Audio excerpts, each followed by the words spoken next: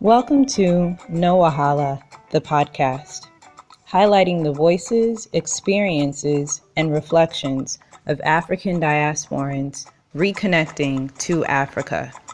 I am Gaima, and it's my intention to bridge the gap between the African and the African diasporan through the stories shared by my guests and myself. We could learn a lot together. It's time to level up. It's no wahala.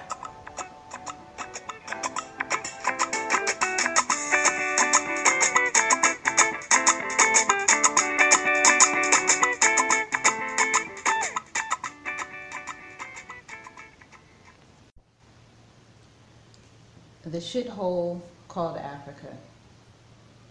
Recently, Donald Trump was caught up in a media firestorm as a result of a tweet or a comment where he mentioned that Africa was basically a shithole.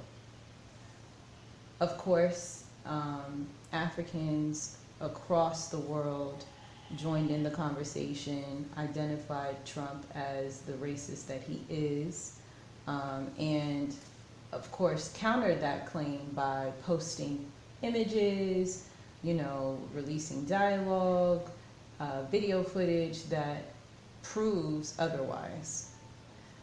I look at it as people needed to take that as a wake-up call. And it's not too late.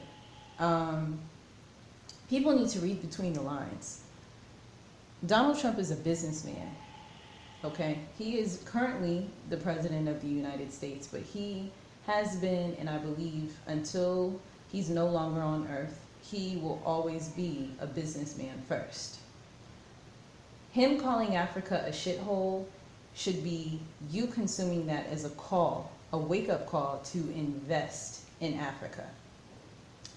Yes, there are so many aspects of Africa that are modern, developed, beautiful, etc., etc. But Africa is a continent. It's vast, it's diverse. There's so many aspects of it that have yet to be touched.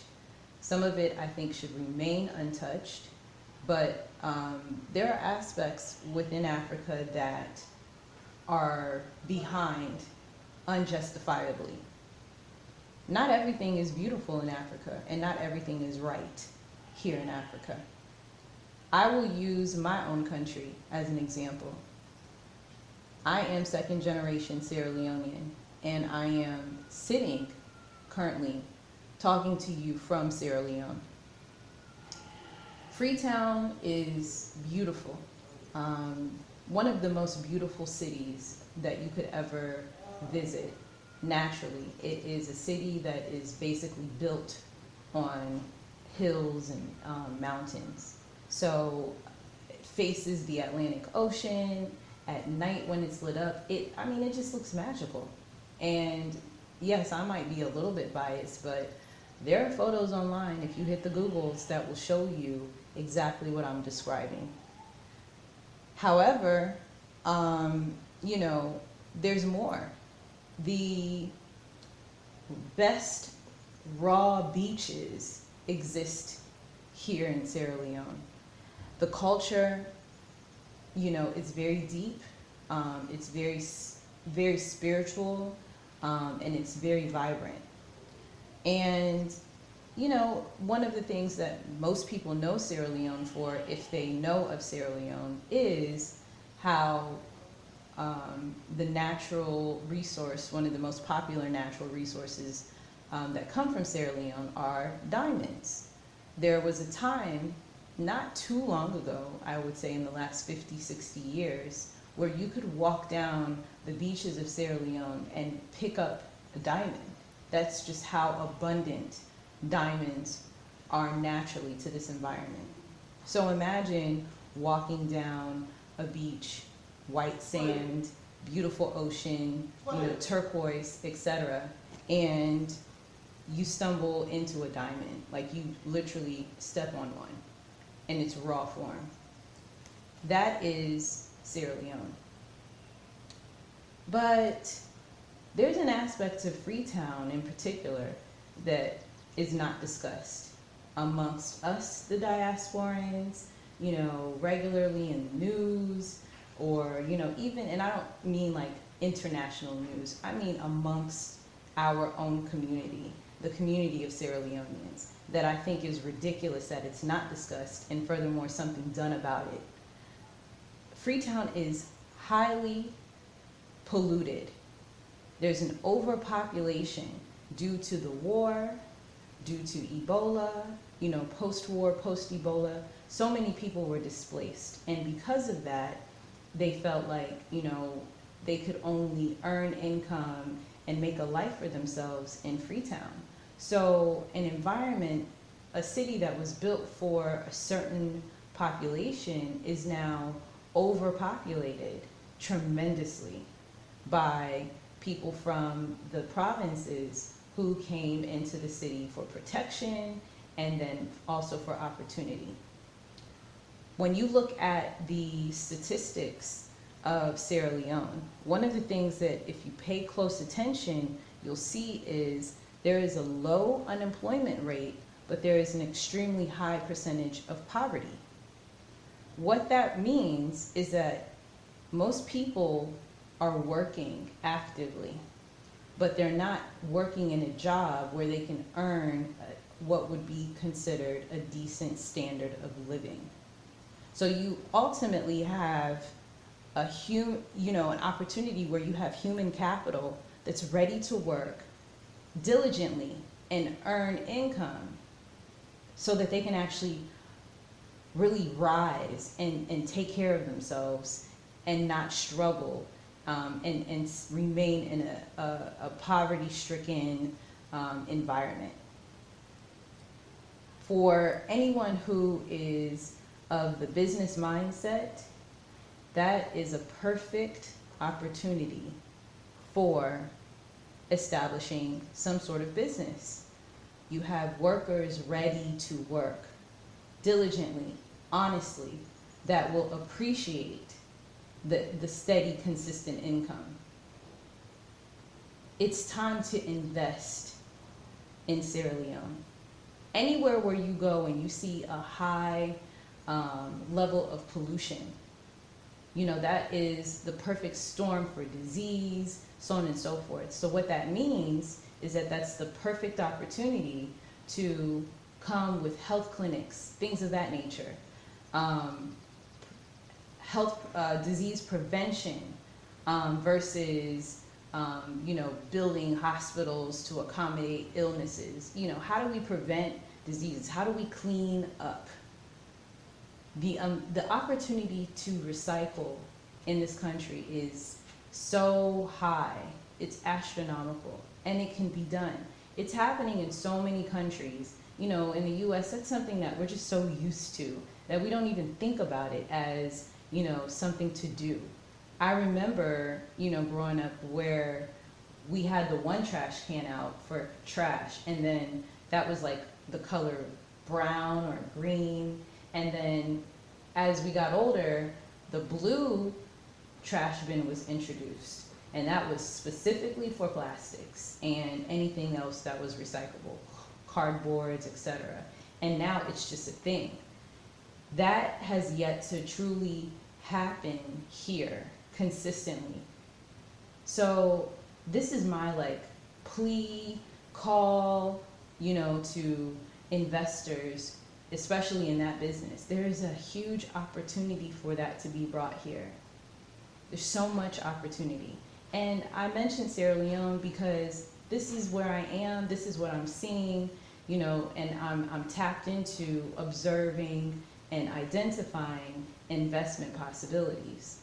But there's so many more possibilities in other neighboring countries. There's possibilities throughout this continent, period.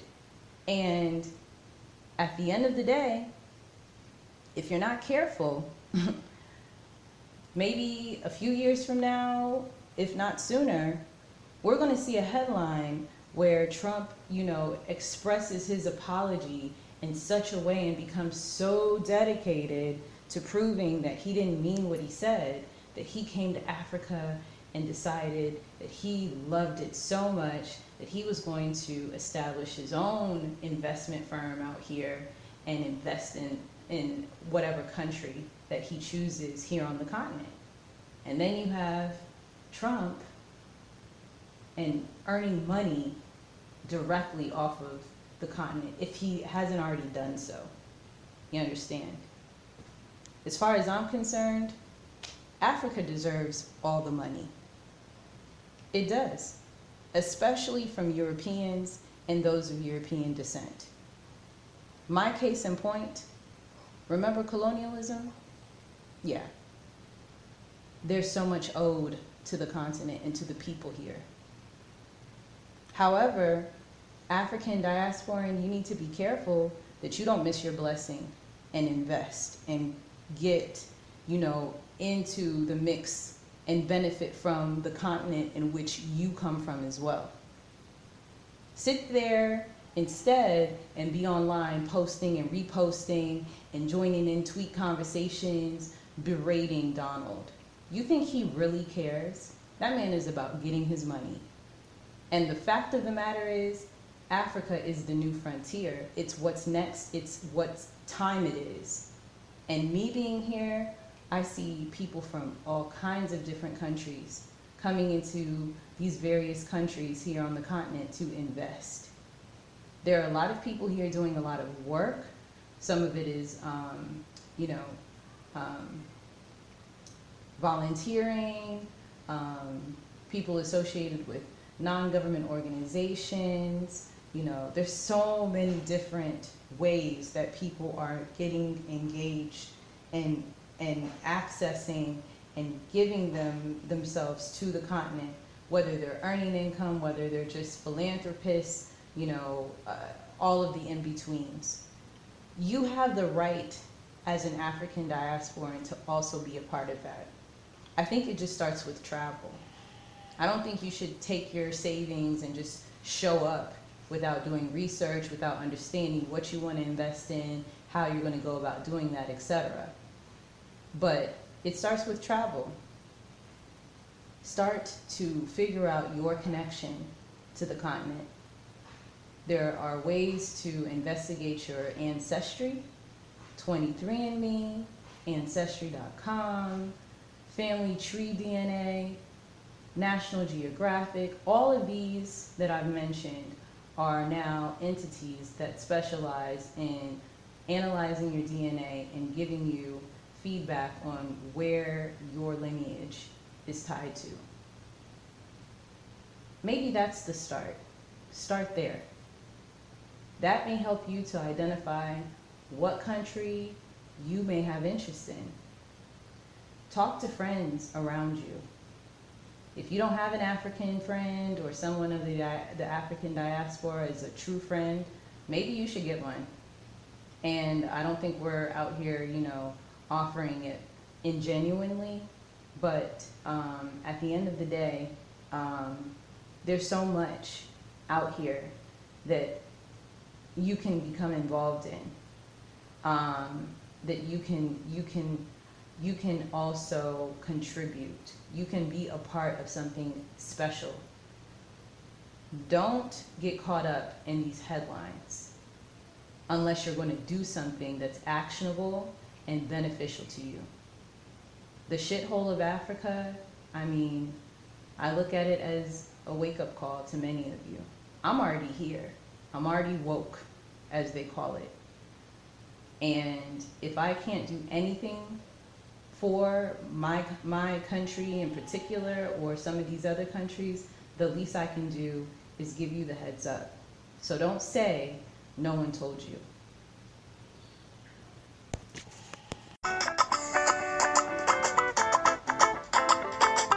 I am Gaima, and you've been listening to No Wahala, the podcast. I hope you are inspired to deepen your connection to Africa through the stories shared by my guests and I, the African diasporans in Africa. Follow No Wahala on your favorite podcast streaming platform today. Comment, rate, and share. We could all learn from each other. For more, visit us at iamgaima.com/no wahala.